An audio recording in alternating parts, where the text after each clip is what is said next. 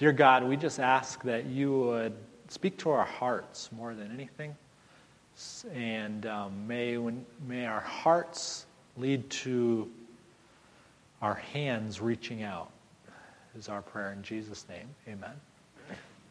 So I have to admit to you that doing a sermon series or a teaching series on the poor is kind of something strange for me. And after I shared last week, I thought to myself, man, I feel like I could have just spoken at an Episcopal church. Now, there's nothing wrong with Episcopals. Wonderful people. If any of you have an Episcopal background. Yes? Very close. Yes, Episcopals are great people. But it seems as though it's just kind of like this, hey, go out and help people type of message. And a lot of times that can turn into a sort of humanistic idea where we just tell people to live up to a certain moral code, a moral standard, and we don't give them any sort of gospel motivation. And so I want to be clear as we move forward in our little teaching series here, as we talk about blessed are the poor. You remember those words Jesus shared? We were looking at Luke chapter 6, among other verses. But Jesus said, blessed are you poor.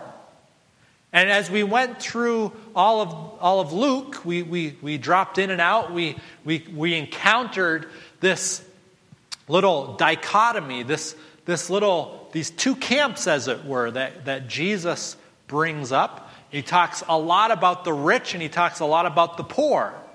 And he talks about the importance of us reaching out to the poor. And so, as I said last week, you may have been able to leave and just think to yourself, okay, good. I got to go be good to poor people, right? I got to be nice to poor people.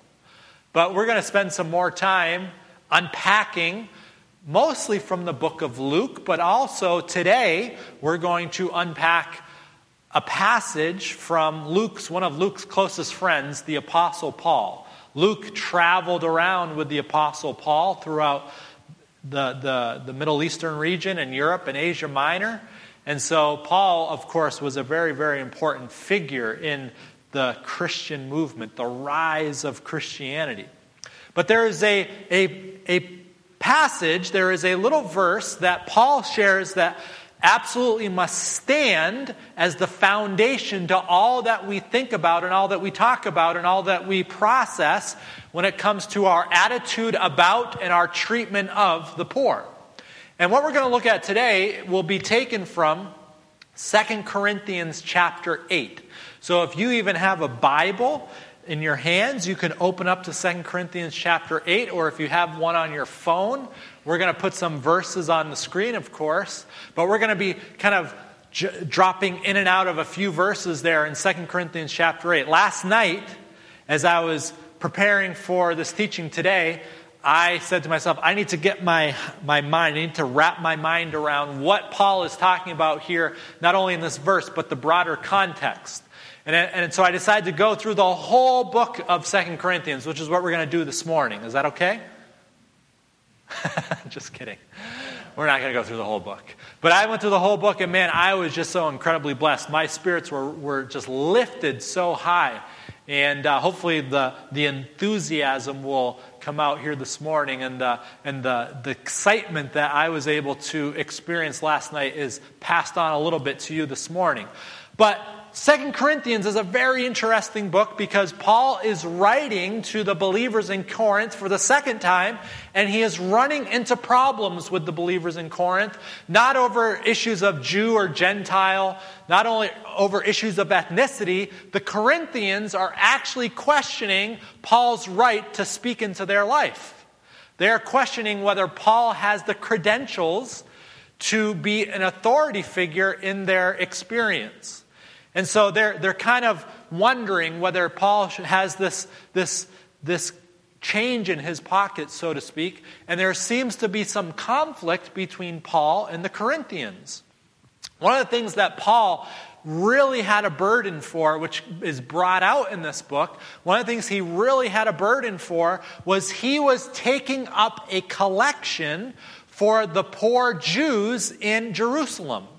As Paul went around Asia and Asia Minor, he would raise up new churches, and one of his main goals, and we don't always appreciate this when we're just reading through his books and we don't understand the wider context, one of his main burdens was to make sure the churches that he raised up, the Jesus communities that he raised up, they were contributing to the welfare, the well-being of the Jewish believers back in Jerusalem.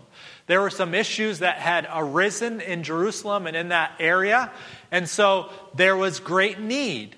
And so one of the interesting things that happened was when Paul and Peter had a discussion about what they were going to do as far as ministry, Peter said, I'm going to go preach to the Jews. Paul, you go and preach to the Gentiles. But I also want you, Paul, to do one more thing. I want you to make sure that your communities that you raise up contribute to the well-being and the welfare of the Jews back in Jerusalem. Evidently, and there seems to be some indication of this in the book of Acts chapter 11, that there was a famine that actually occurred in that area, and so there was great need among the Jews in Jerusalem, the Jewish Christians in Jerusalem at that time.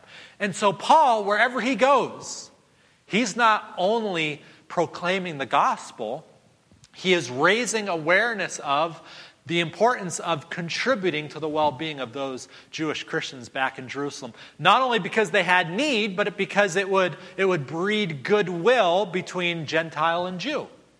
And so he goes around and he goes to Philippi and he goes to Thessalonica and he goes to Berea and he goes to all these places and he makes sure that these Gentile believers were laying money aside so that when he went back to Jerusalem, he could bring the money with him and deliver it to those who are in need in Jerusalem.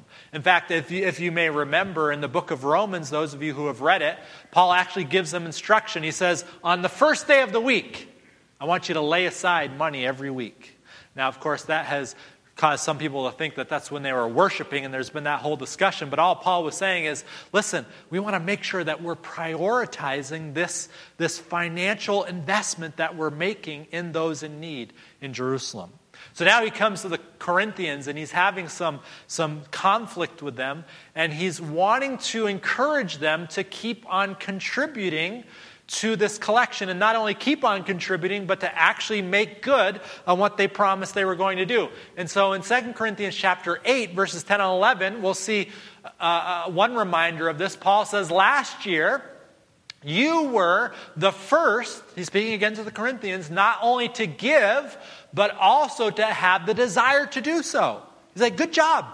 He says, now finish the work, so that your eager willingness to do it may be matched by your completion of it according to your means. In other words, what he's saying is here, you guys started out and you said, oh yeah, we're going to commit and we're pledging ourselves to give money to those in need.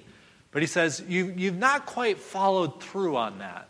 And so I want you to keep on doing that. He says, I want you to make good on the decision you made. He goes on to say now in chapter 9, jumping forward a few verses, so he says, so I thought that it was necessary to urge the brothers to visit you. He's speaking here of Titus and probably Timothy.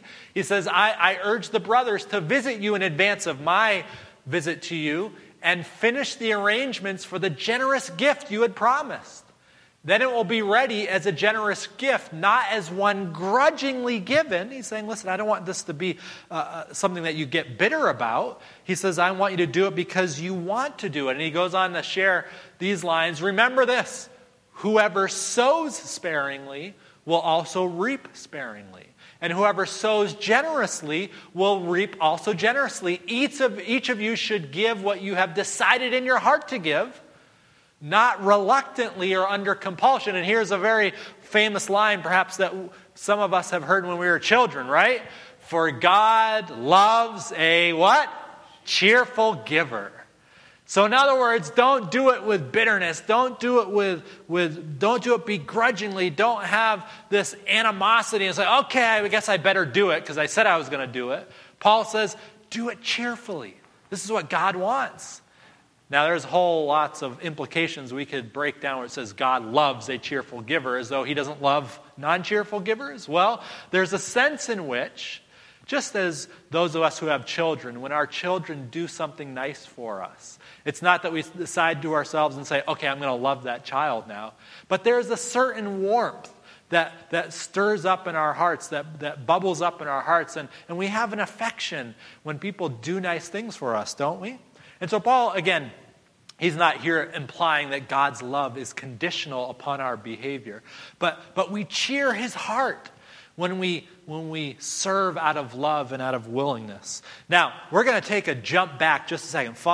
Make sure you're following me here. We're going to take a jump back to the beginning of this little treatment in 2 Corinthians, in the beginning of chapter 8, because Paul does something very interesting here. He's starting to remind the Corinthians that they have made this commitment to give this gift. And later on, as the verses we just read, he was saying to them, hey, make good on this, make good on this. But notice what he does. He says, we want you to know about the grace that God has given the Macedonian churches. These are not the churches that he's writing to. The Macedonian churches were like the church of Philippi, the church of Thessalonica. These are different churches. And so Paul is saying, hey, I want you to hear about this. The Macedonian churches, in the midst of a very severe trial, their overflowing joy and their extreme poverty welled up in rich generosity. So he's announcing to them, it'd be like me coming to you and saying, hey guys, I want you to hear about the Ellsworth Church. I want you to hear about the Freeport Church. Now, those of you who are Seventh-day Adventists, these are not Seventh-day Adventists, these are other Seventh-day Adventist churches. But I want you to know about these churches. You know what they're doing? They're really giving a lot of money to the poor. That's what Paul's basically doing here. He's saying, just to let you know, that's what's going on here. So he goes on and says, even in their extreme poverty, they were generous. They just gave out of their poverty, not out of their abundance. And he says, for I testify that they gave as much as they were able. And listen to this. They went even beyond their ability. You have to understand, in that context of this time, especially Christians, they were poor people. There was a lot of poverty amidst the believers of Jesus themselves. Oftentimes, giving your life to Christ meant the loss of great economic advantage. So he said, they went above and beyond. He says, entirely on their own, they urgently pleaded with us for the privilege of sharing in this service of the Lord's people. Are saying, no, we want to help, we want to help. Maybe Paul said, you know what, you guys don't have a lot, don't worry about giving very much. And they said, no, we want to give as much as we can. He goes on to say, and they exceeded our expectations. They gave themselves first of all to the Lord, and then by the will of God also to us. So we urge Titus, just as he had earlier made a beginning, to bring also to completion this act of grace on your part. In other words, I sent Titus to make sure that you made good on what you said you were going to do. And then he goes on to say, but since you excel in everything, you guys are model Christians, he says. You excel in faith, in speech, in knowledge, in complete earnestness, and in the love we have kindled in you. See that you also excel in this grace of what? This grace of giving, this act of grace. Giving of your means to support others. And then he says this, I am not commanding you. I'm not telling you have to do this.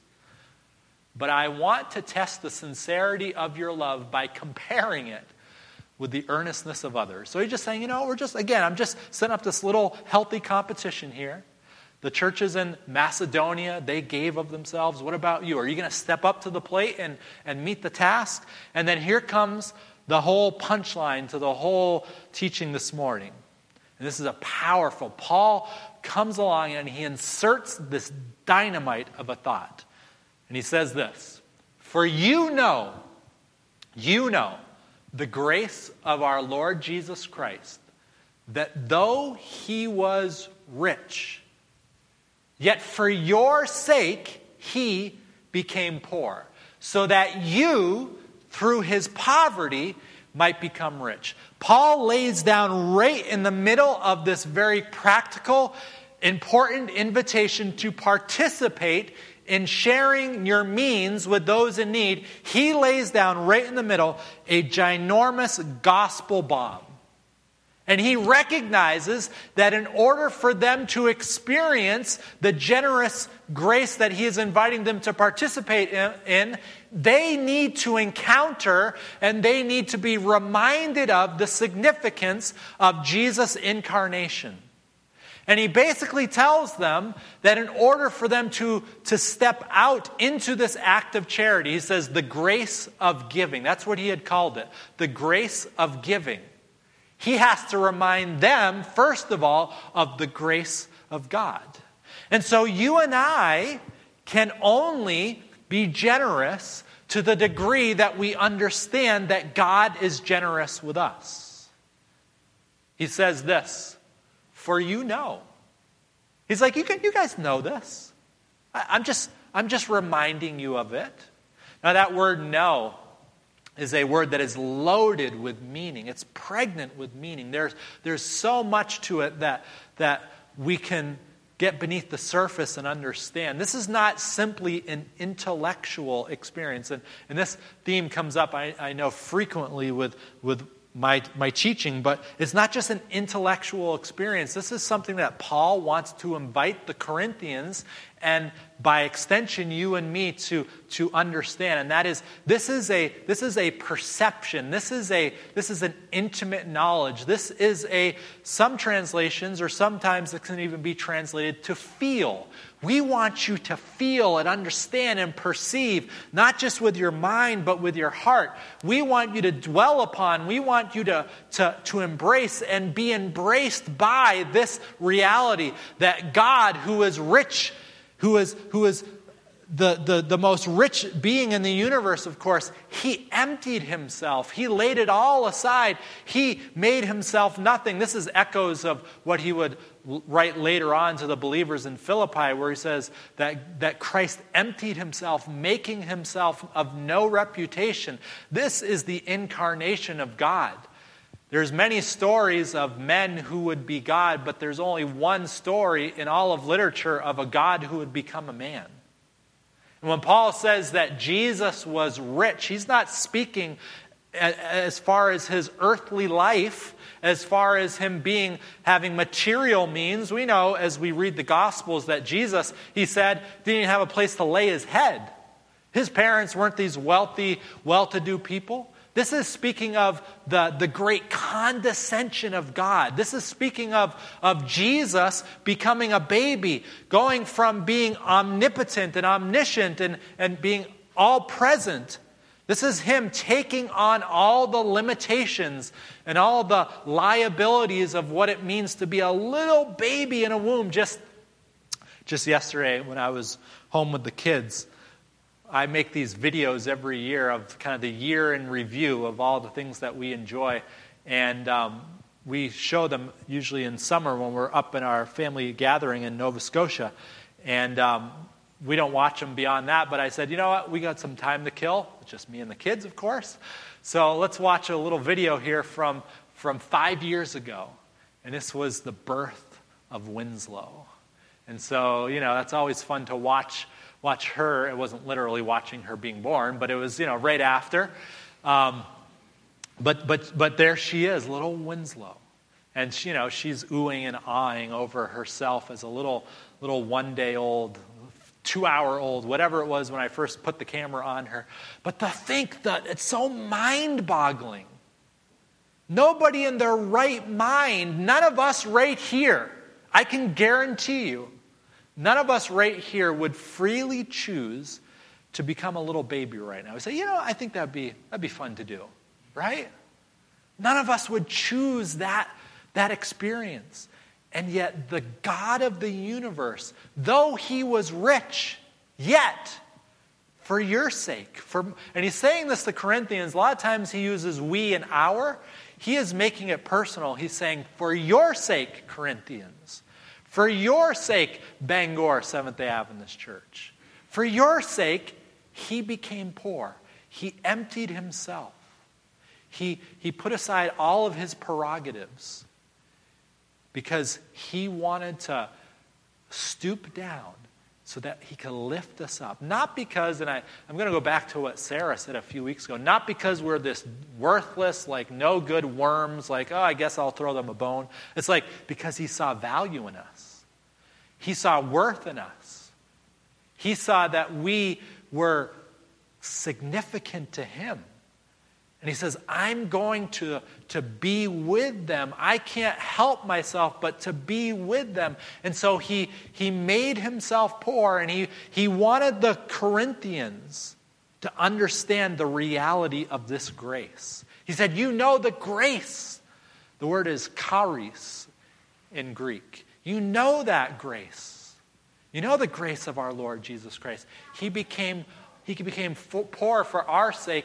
And then he goes on to say, so that you, through his poverty, speaking to the Corinthians, might become rich. Now this can't, of course, be materially rich, because where's my big check that is going to be delivered to me, right? This is not a prosperity gospel that says, yay, we're all going to be millionaires because God has shed his favor down upon us. This is the reality of our richness in the grace of God. What we give and what we put in the offering plate, and this is not a sermon on throwing the offering plate around because we don't even have an offering plate. But when we give, that is simply a symptom of an inward experience of our hearts. That we have grasped and laid hold of the grace, the infinite, costly grace of God. And he's inviting us to embrace the reality of that because he was so devoted to our well-being that he was willing to lay it all aside, that he was willing to throw it all away for you and for me.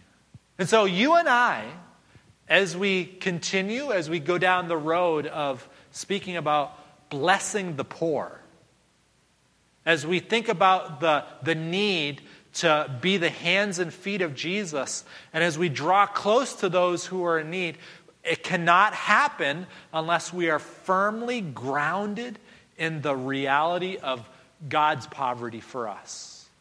And so everything we say going forward needs to be understood in that light, as we understand the value we have to him. And you know what happens when we grasp and we lay hold of and we embrace and we recognize the matchless grace of God and the poverty that God willingly took in the person of Jesus? It meets with an echo of grace from us. That's what he said, the grace of giving. There's this book that I've read a few chapters in, and Ellie recommended it to me, and so I've slowly gone through it, but it's this book called 1,000 Gifts, and it's by a woman named Ann Voskamp. Maybe some of you have read it, but what she's trying to do is basically live out a life of complete gratitude. The term that is used in Greek in the New Testament is the word Eucharisteo, from where the word Eucharist is derived from. And of course, the Eucharist has certain connotations in certain religious circles. It's often considered to be what is the Mass there for the Catholic faith. That's sort of a little distorted view of what the original idea was. But the idea of Eucharisteo is simply the act of giving thanks. And it comes from the word charis, grace. So when God gives us his grace, we respond with an echo of our own grace. Do you like the idea of gracing God, of giving God grace? And so this woman here, Ann Voskamp, trying to live out a life of gratitude and grace, she says, the brave who focus on all things good and all things beautiful and all things true, even in the small, who give thanks for it and discover joy even in the here and now, they are the change agents who bring fullest light to all the world. When we lay the soil of our hard lives open to the rain of grace and let joy penetrate our cracked and dry places, let joy sink into our broken and deep crevices, life grows. How can this not be the best thing for the world? For us, the clouds open when we mouth thanks. And then check this out. I love this line. When I realize that it is not God who is in my debt, and I go around and think, okay, God has debts that he owes me. When I go around and I realize that it is not God who is in my debt, but I am in his great debt, then doesn't all become gift? Everything in life is now a gift. Everything is a gift.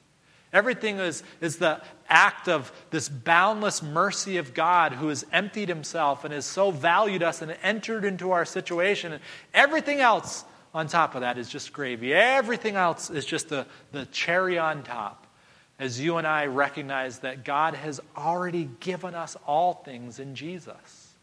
And so we can live lives of gratitude as we pass on the grace that has been shed abroad in our hearts. You know, this last week, as I always, well, not always, but most weeks I do, and I share stories frequently from my experiences, but this week I was sitting in Bagel Central with my friends from the Jewish synagogue, including the rabbi, and as I've mentioned before in past sermons, one of the underlying themes that we talk about in this context is that I've come to understand that a lot of Jews don't really think that God cares about us.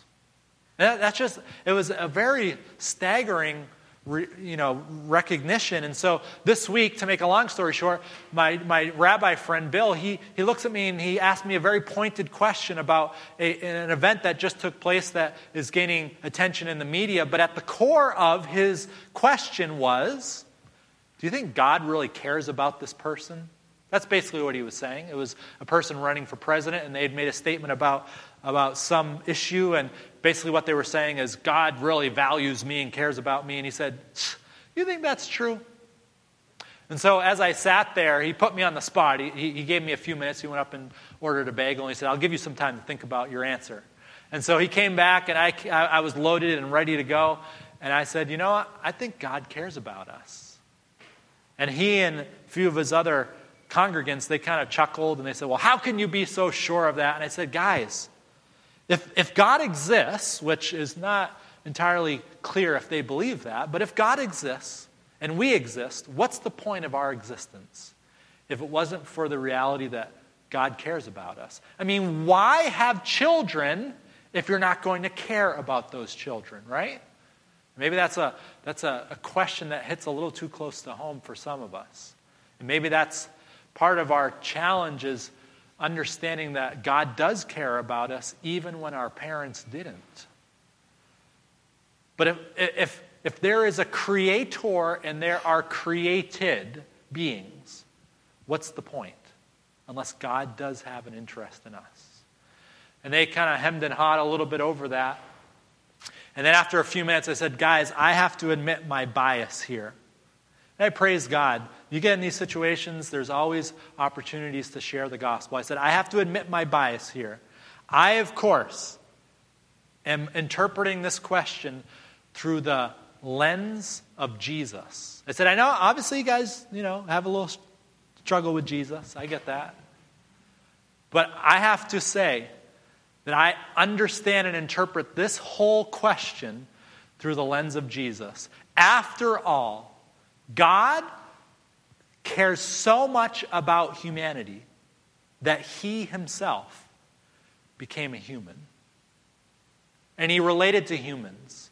And he was there with his disciples, and John laid upon his chest.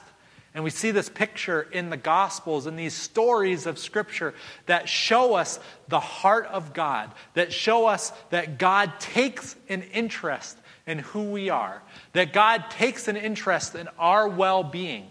And I know there's all sorts of implications and questions, and I don't have an answer for all these things, like, of course, where was God when 6 million Jews got slaughtered in the Holocaust? And I'm pretty sure God probably didn't really help the Patriots win the Super Bowl. But, the reality is that there is Jesus to show us the heart of God. At the center of this verse that we just read is that though he was rich, but for our sakes, for your sake, for my sake, we became poor. I didn't say all this in the in my response, but most of what I just shared. And, there was one of the gentlemen there who was there. He's a retired physician, very well educated. And he was sitting there and he looked at me and he said, He said, that's interesting. He said, I don't think I've ever heard Jesus explained in that way. And he literally said this. He said, I kind of like that. And that was that. This profound reality, the profound reality that Jesus came, he emptied himself. Though he was rich, he became poor, to show us the heart of this generous, this omnigenerous, if I can make up a term, this omnigenerous, omnibenevolent, which simply means all good, all loving God. Jesus came to show us that reality. And that gives you and it gives me, it should give us such elevated conceptions of who we are.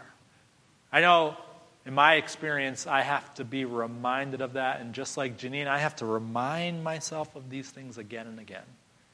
And so perhaps you, in the quietness of your own heart, you have a blockage in your own emotional capacity. You have a ceiling that you've reached in your abilities to be generous with others or to love others or to care for others. And your ceiling will only rise as you understand the love of God to greater heights. So I want to invite you to dwell on that idea, that thought. To dwell on the reality of your belovedness. Dwell on the reality of the value that God sees in you. That though he was rich, he had all the resources of heaven, he had everything he could ever need. And yet he wanted us. He wanted us. He desired us. He deemed us worthy of his grace and his love. We sing the song so often, and Aaron's going to start playing the piano. We sing the song so often, but we can never sing it enough. And I wish I had somebody up here singing with me so that I could harmonize to it, because this needs harmony. But Oscar, you're volunteering?